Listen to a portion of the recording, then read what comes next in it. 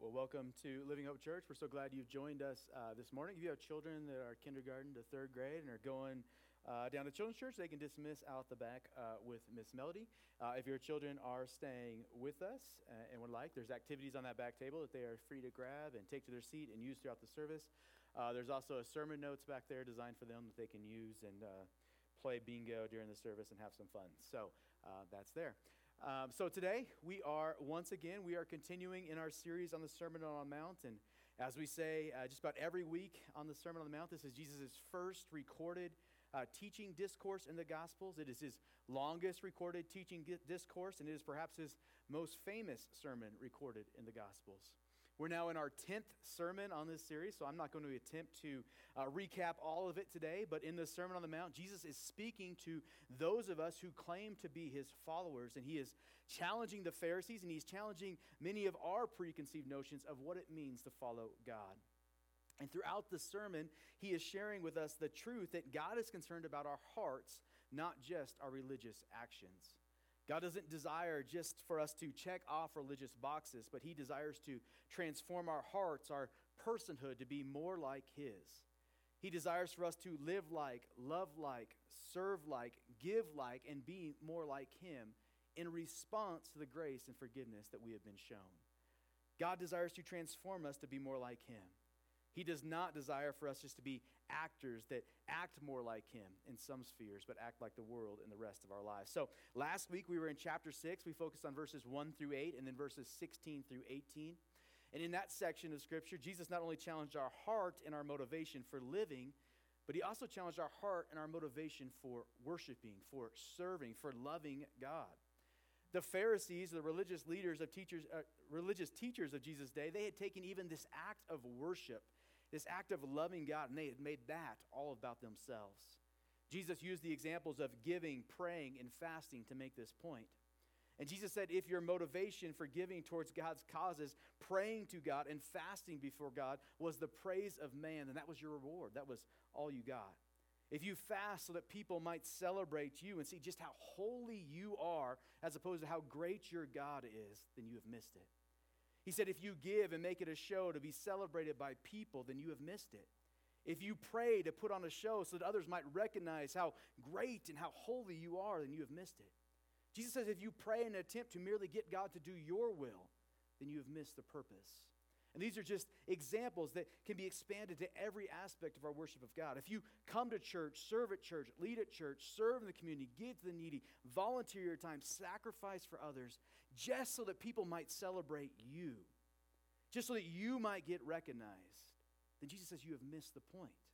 You have missed the heart of God, and the celebration of man is the extent of your reward. So that was last week's message. If you'd like to check it out, you can, and watch it in full. It's on YouTube, or you can listen on Apple Podcasts by searching Living Hope Green River. But Jesus cares about our motives. He cares about our why for worshiping. And so last week we spent a lot of time focused on the negative motive for prayer. And then here today we're going to focus on the model of prayer that Jesus provides us. And this prayer serves as a model for how we are to pray, but also a model for how we are to daily spend time with God, and a model for how we are to worship and how we are to live this life honoring God. Jesus' model prayer here is going to lift our eyes to a holy, all-powerful God.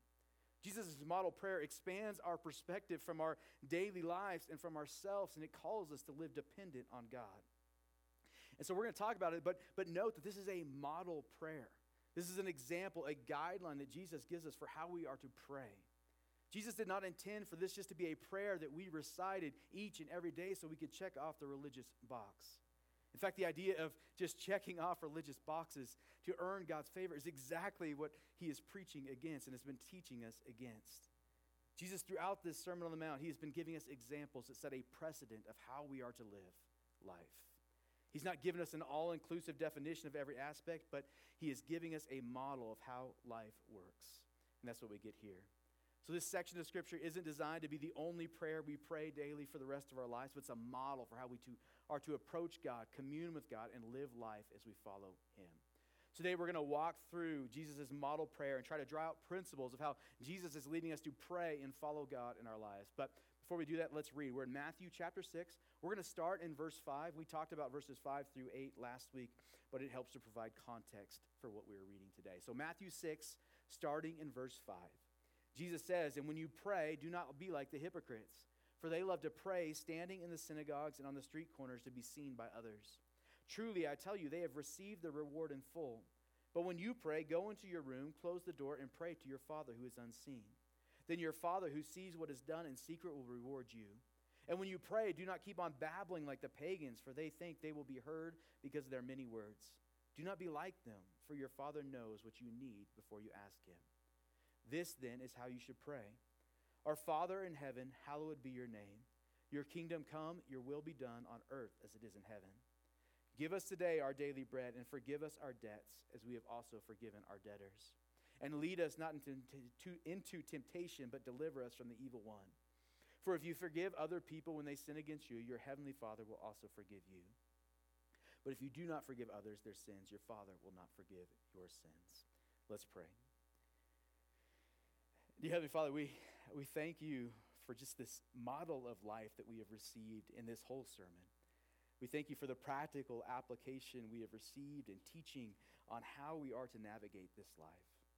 So God, I pray today, Lord, as we study this model prayer of how it is we are to pray, how it is we are to commune and to relate with you, God, Lord, that you would open our hearts and our minds to those areas where maybe we have been misdirected or we have missed it.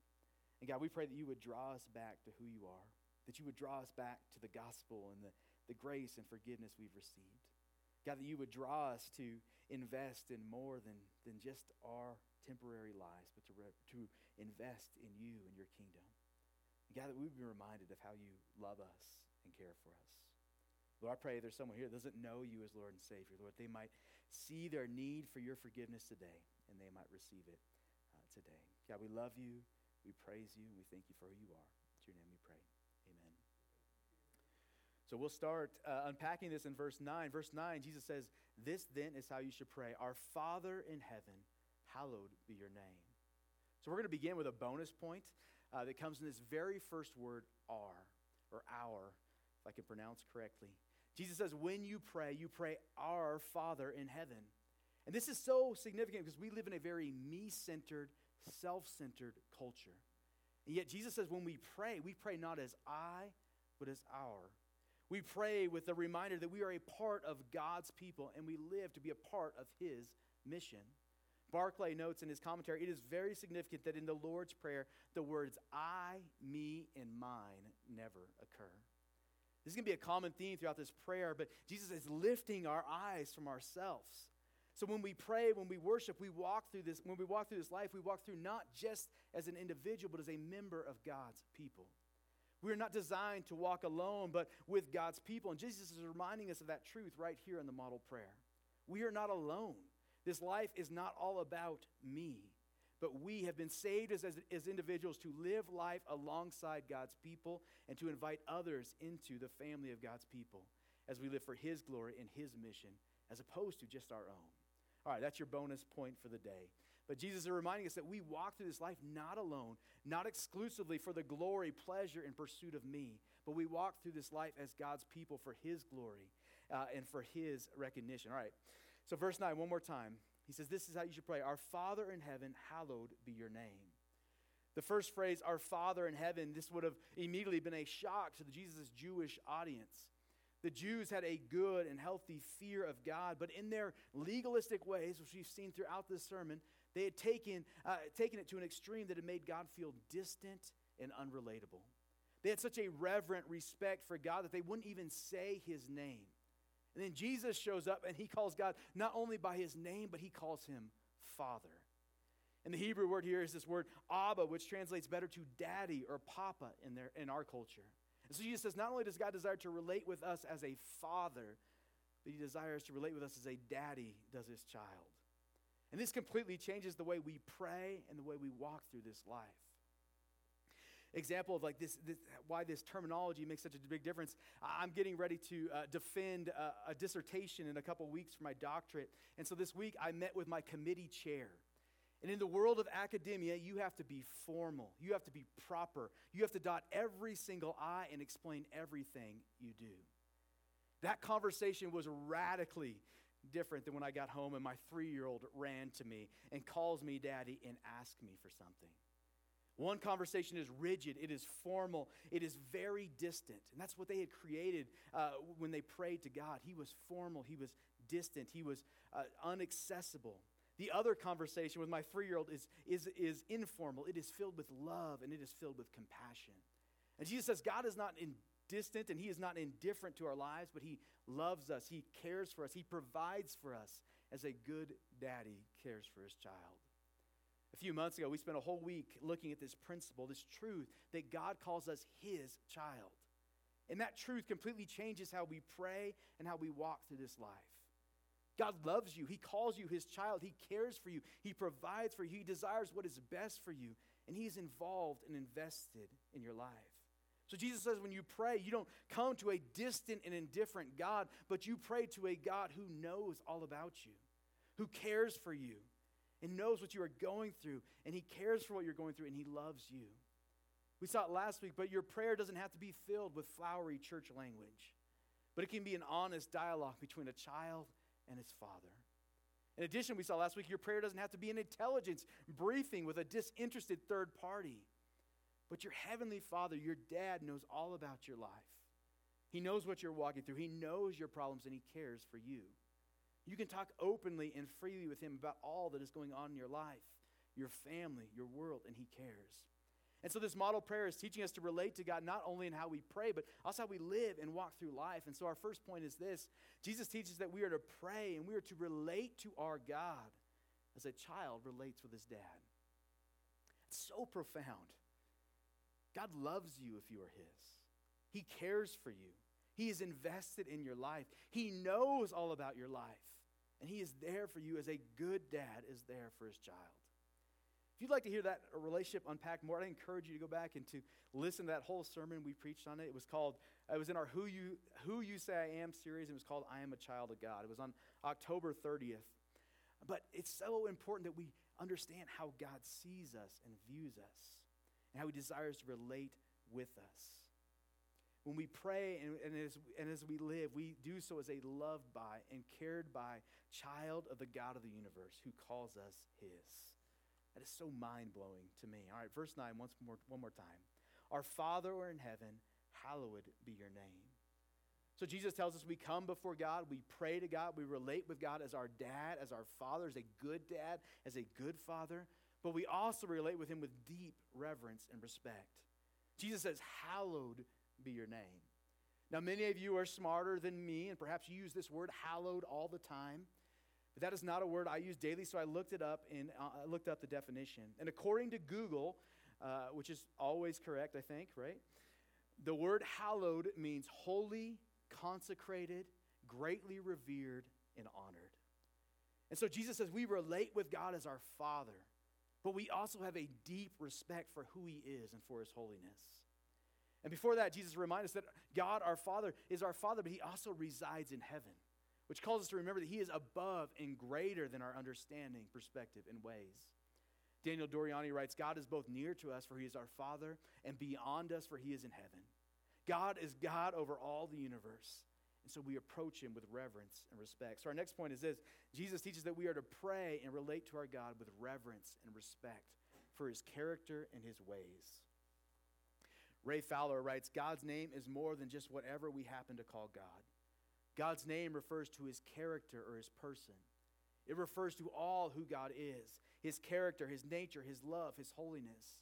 It refers to the fact that he is Father, Son, and Holy Spirit, and so we are to honor Jesus along with the Father. This prayer, hallowed be your name, is not simply a prayer that we would honor and revere the Lord, but that all people everywhere would honor and revere him. Our hearts should be grieved anytime we dishonor the Lord, but also when we see his name dishonored elsewhere. And so even in this phrase, Jesus is calling us to honor and celebrate our God who cares for and loves us. But he's also calling us to join his mission, his desire to spread his goodness, his glory, his forgiveness to the world around us, so that all might know and experience his love. Our prayers and our lives should celebrate who God is. They should remind us of God's character and the love he has shown us. And that calls us to love him more and share that love with the world around us. And so as we walk through life and as we pray, Jesus calls us to revere the character of God, to live our lives to make his name and his character known. But again, this is so counterintuitive. Because by nature, when we pray, when we live life, it is all about me.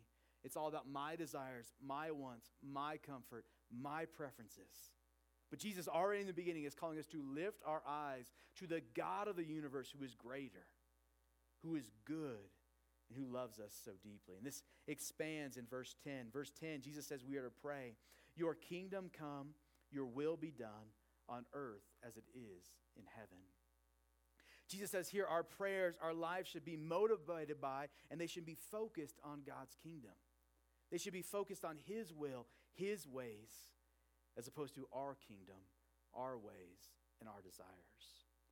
Our prayers, our lives should be focused on and motivated by the kingdom of God, the salvation of our friends and neighbors, more so than our comfort, pleasure, and ease.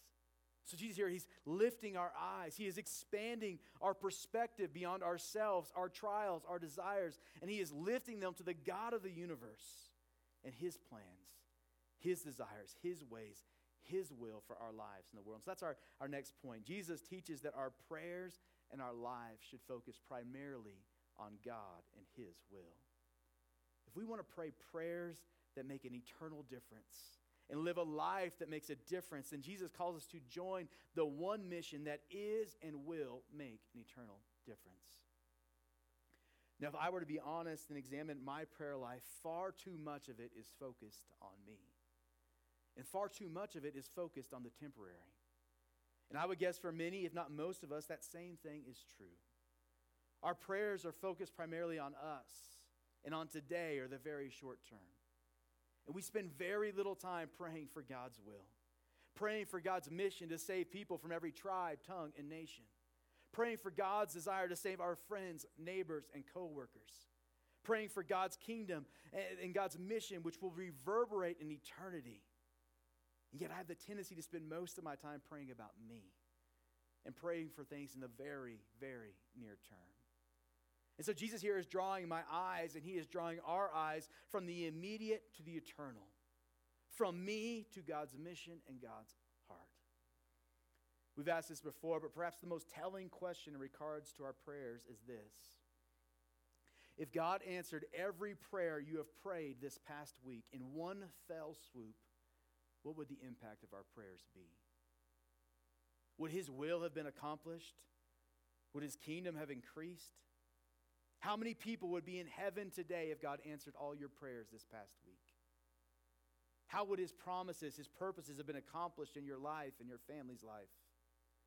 Or would answered prayers from this past week primarily look like increased comfort for you, increased ease for you, and perhaps some relief in the immediate? Now, as we will see in just a second, God cares about everything we are going through, and we can take any and everything to him. God cares for us as a dad cares for a child. He loves to hear it all, but Jesus is calling us to more than just me. God is lifting our eyes to the God of the universe and his plans and his mission.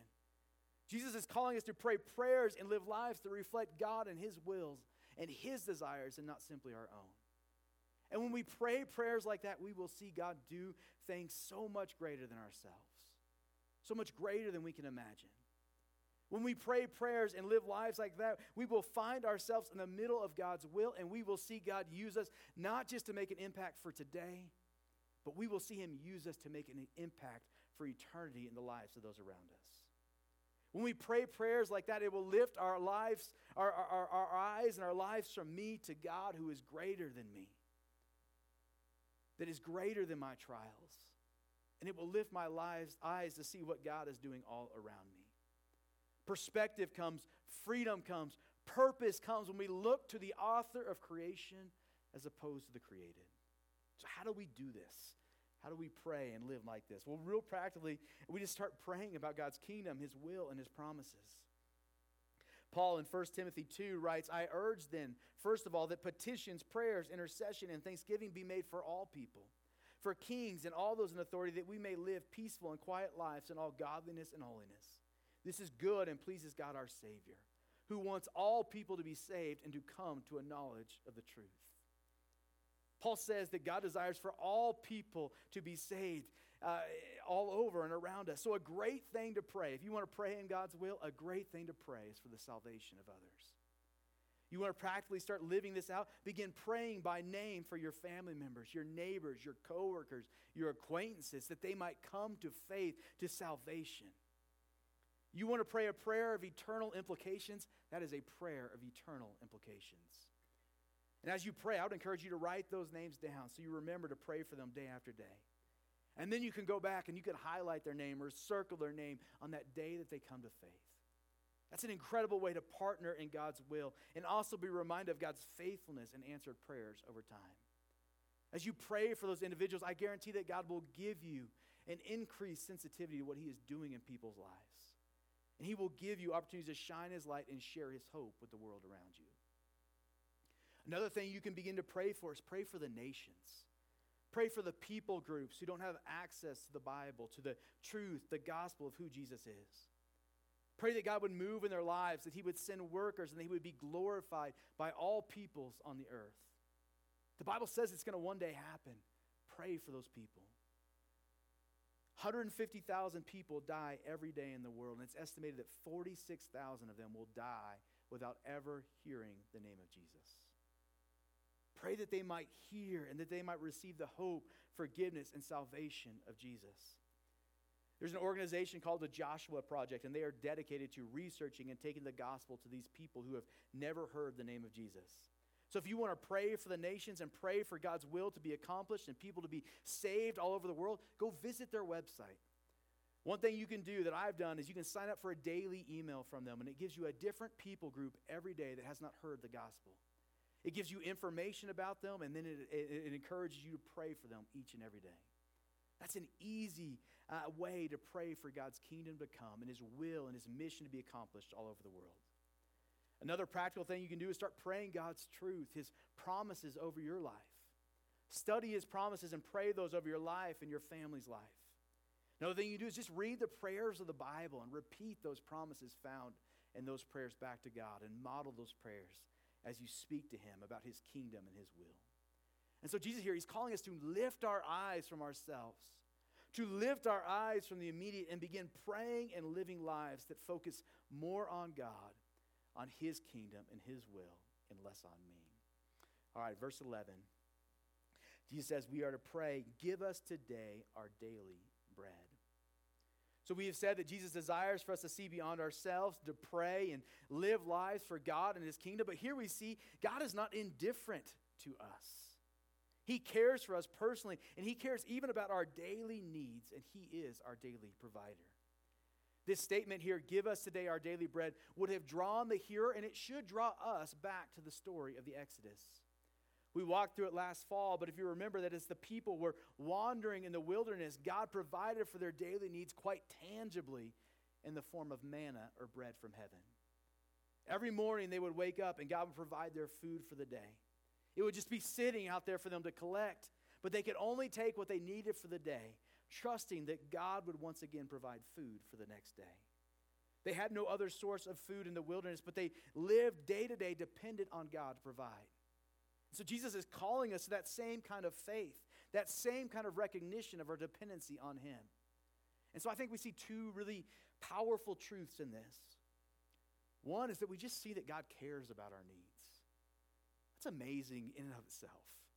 The God of the universe is not indifferent to what you and I are going through. And then secondly, we see that we are dependent on God to provide. I think in America we often don't feel that, but Jesus would say we are dependent on Him daily to provide for us. And so that's our next point. Jesus teaches that God cares about our needs, and our prayers and life should reflect our dependence on Him. I love this first point, that God cares about our needs. Early theologians, they had come to the conclusion that Jesus could not possibly be talking about real bread, and that God could not possibly be talking about our real daily needs. And so they allegorized that He must be talking about either communion or He must be talking about Himself as the bread of life. But John Calvin, I love, said this stuff, such interpretations which fail to see God's interest in everyday things. He says, this is exceedingly absurd that you would allegorize this. God does indeed care about everyday things, and we should pray about them to him. It's so amazing that God of the universe is not indifferent, but he cares for you. And he cares for me as a good father cares for his child. He cares about our daily needs. He cares about our trials and struggles. He cares about our children. He cares about our grandchildren. He cares for us if we're just working a dead-end job. He cares for us if we're the homemaker at home, changing diapers and cleaning the house. He cares about everything we are going through. God is not indifferent, but he cares for us. And he wants to hear about our needs, and he is the one that supplies all that we have. Such a mind-blowing thought that God of the universe cares about me. Not just big picture cares about me, but he cares about me daily. God has created all things. He sustains all things. He holds the universe in his hands, and yet he cares about me and he cares about you. Jesus, he cares about your needs, your sustenance, your work, your children, your daily task. God cares, so you can and should pray to him about those things. And when we pray to God about our needs, about our day, about our struggles, it should remind us of the complete and total dependence in which we live on him. Because of who our God is, because he is the God of the universe, because he is the creator and sustainer, because he does care for us as a good, good father, then we can trust everything to him. And we can trust that he will provide all that we need. The Israelites in the wilderness, they were completely dependent on God.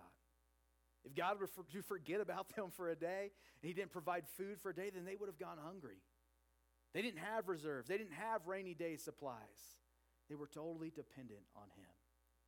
And Jesus says, although we may not feel that reality, the truth is we are dependent on him daily as well.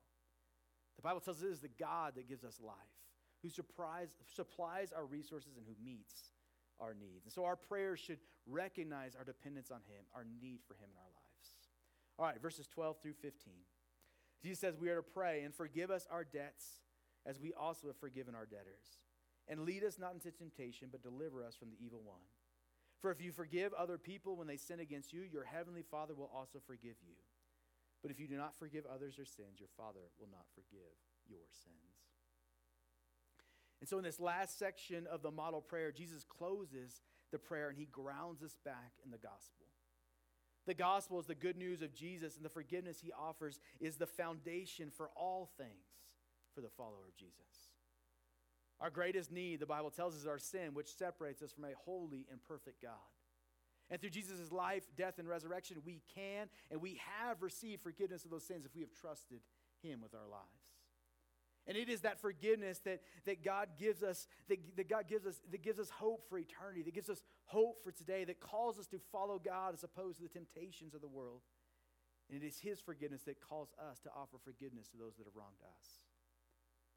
The gospel, the forgiveness we have received, is the foundation of our lives as followers of Jesus. And Jesus says it should be the foundational truth, the cornerstone of our prayer life as well. The reality, the truth of the gospel and the forgiveness we have received is the bedrock of our lives and our prayers as well. And so that's our final point. Jesus teaches that our prayers should remind us of the reality of our forgiveness and remind us to show that forgiveness to others. Fowler writes, Jesus uses the word debts here because we owe God our full obedience. That means when we sin, we are actually in debt to him. And Jesus teaches us to pray, forgive us our debts, forgive us of our sins. Such an incredible truth. Like when we sin, we are in debt to God, and we can go to him and say, can you please forgive me of my sins? Can you forgive me of my debts? And he is faithful to. Right? We sang about it, but that is amazing grace. You think about that in the real world. If you went up to your bank this week and you said, could you please forgive me of my mortgage? Could you please forgive me of my auto loan? Could you please forgive my credit card balance? Right, what would happen? They would laugh you out of the bank. But the gospel says that when you ask Jesus for forgiveness, he has paid the price and he faithfully forgives. There's a song which says, he paid a debt he did not owe because I owed a debt I could not pay. I needed someone to wash my sins away, and now I sing Amazing Grace. The truth of the gospel is Jesus has paid the debt that I and we could never pay. And this truth is the foundation for our lives, and it is the foundation for how we walk through this life and how we interact with others. As Christians, we live our lives walking in grace. We live our lives confident in the grace that God has shown us. And we are called to share and show that grace with others. So as we pray, Jesus says we give thanks for that grace. We reorient our lives around that truth of who we are in him. And we are called to live it out and show that grace to others. And so Jesus here, he's given us a model for prayer. He's given us a model to reorient our lives around God and his ways. And so as followers of Jesus, we must make time to commune and to talk with God. Because we need daily to be reminded of who our God is and who we are in him. We need daily to be reminded that the God of the universe is not indifferent to us, but he loves us as a dad loves their child. We need to be reminded daily of who God is and that he is greater than anything we are facing. We need daily to have our perspective reoriented toward his kingdom and his purposes, as opposed to our glory, our kingdom, and our purposes. We need daily to recognize our dependence on God and to remind ourselves of our need for him. We need to be saturated in the gospel daily. We need to be reminded of the truth and the reality of the grace and forgiveness we've been shown. We need daily to be reminded that we are to show that forgiveness to others. James 4:8 says, draw near to God and he will draw near to you. So as Emily comes and we begin a time of response, where is God calling you to follow and walk closer to him? First, it's quite possible you may be here and you may not yet be a follower of Jesus. As we said throughout this series, if that's you, then once again, this message on prayer really isn't for you primarily. But instead, the message for you is the gospel. It is Jesus. It is the grace that we just talked about. And that gospel, the good news of Jesus is that no matter your past, no matter your sin, no matter your present, no matter your failures, Jesus came and he gave his life for your sin so that you could be forgiven, so that you could experience forgiveness, so that you could walk in a relationship with God, so that you could one day experience heaven with him, so you may be made complete in him. The most famous verse in the Bible, John 3:16, says, for God so loved the world. He so loved you that he gave his one and only son that whoever believes in him shall not perish but have eternal life. Then he says in verse 17, God did not send his son into the world to condemn the world, but to save the world through him. And so if you're here and you're not a follower of Jesus, the message for you is that Jesus loves you, no matter what your life looks like, and he offers you forgiveness if you will trust him. If you will believe in him and make you Lord and Savior, then he says you will be forgiven and you will inherit eternal life. He's not the banker. He's God who has made a way for you to be forgiven. And so if you've never trusted Jesus in your life, then what is holding you back? Perhaps today is the day you would follow him for the first time. And then for the many that are here that are followers of Jesus, then what is God calling you to trust him with today? Maybe he's calling you to join his mission, to join his purpose, to join his desire and his will to make his name known and to see as many as possible saved around you.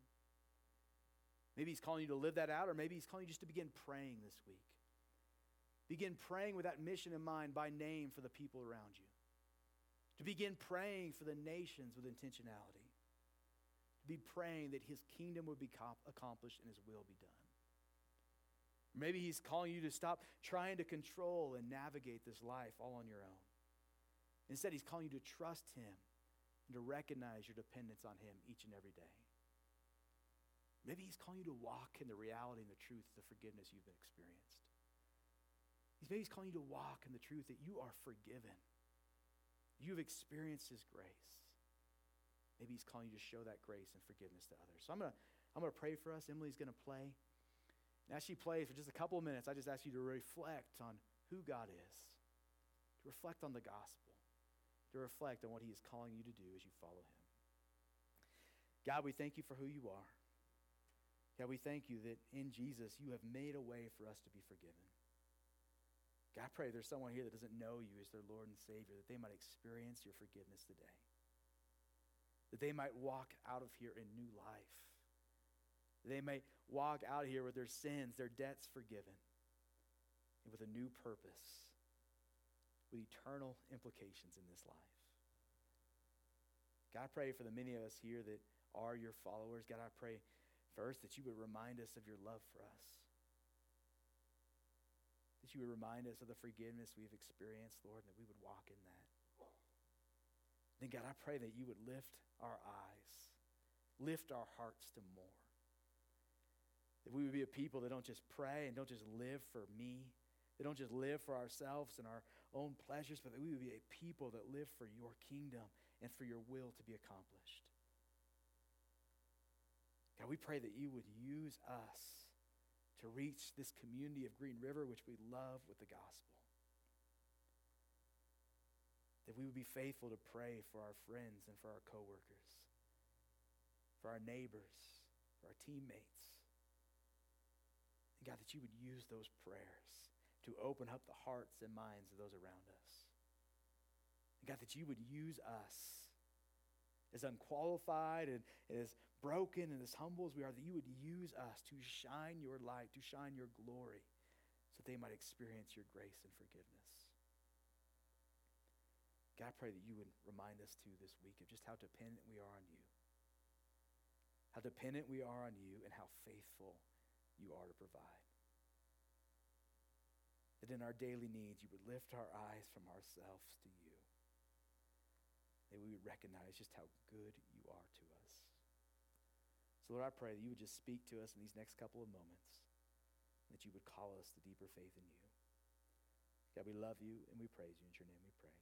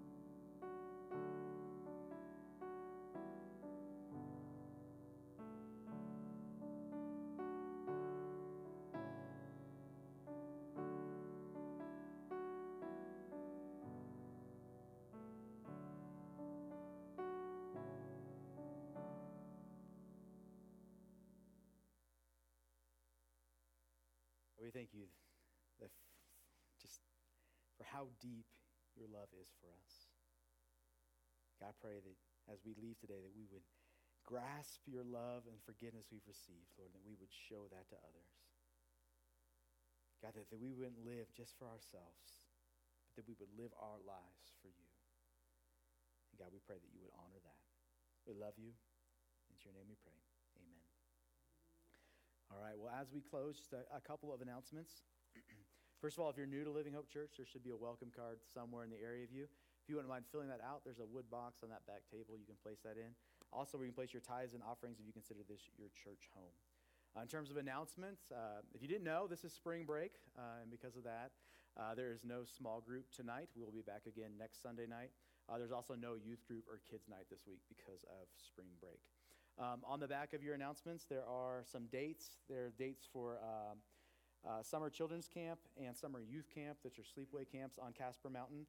Those dates are on there. If you have questions or want more info on those, let me know. Also, there are the dates for our Bible school this summer, so we would love for you to join us for that. Again, we're always looking for help on the worship team, so if you're interested at all in serving in that way, come and talk with us. We'd love to get you connected. So thank you so much for being here today. We hope and pray you have a great week. If you're traveling for spring break, we pray you have safe travels, and we hope to see you again next week. You are dismissed.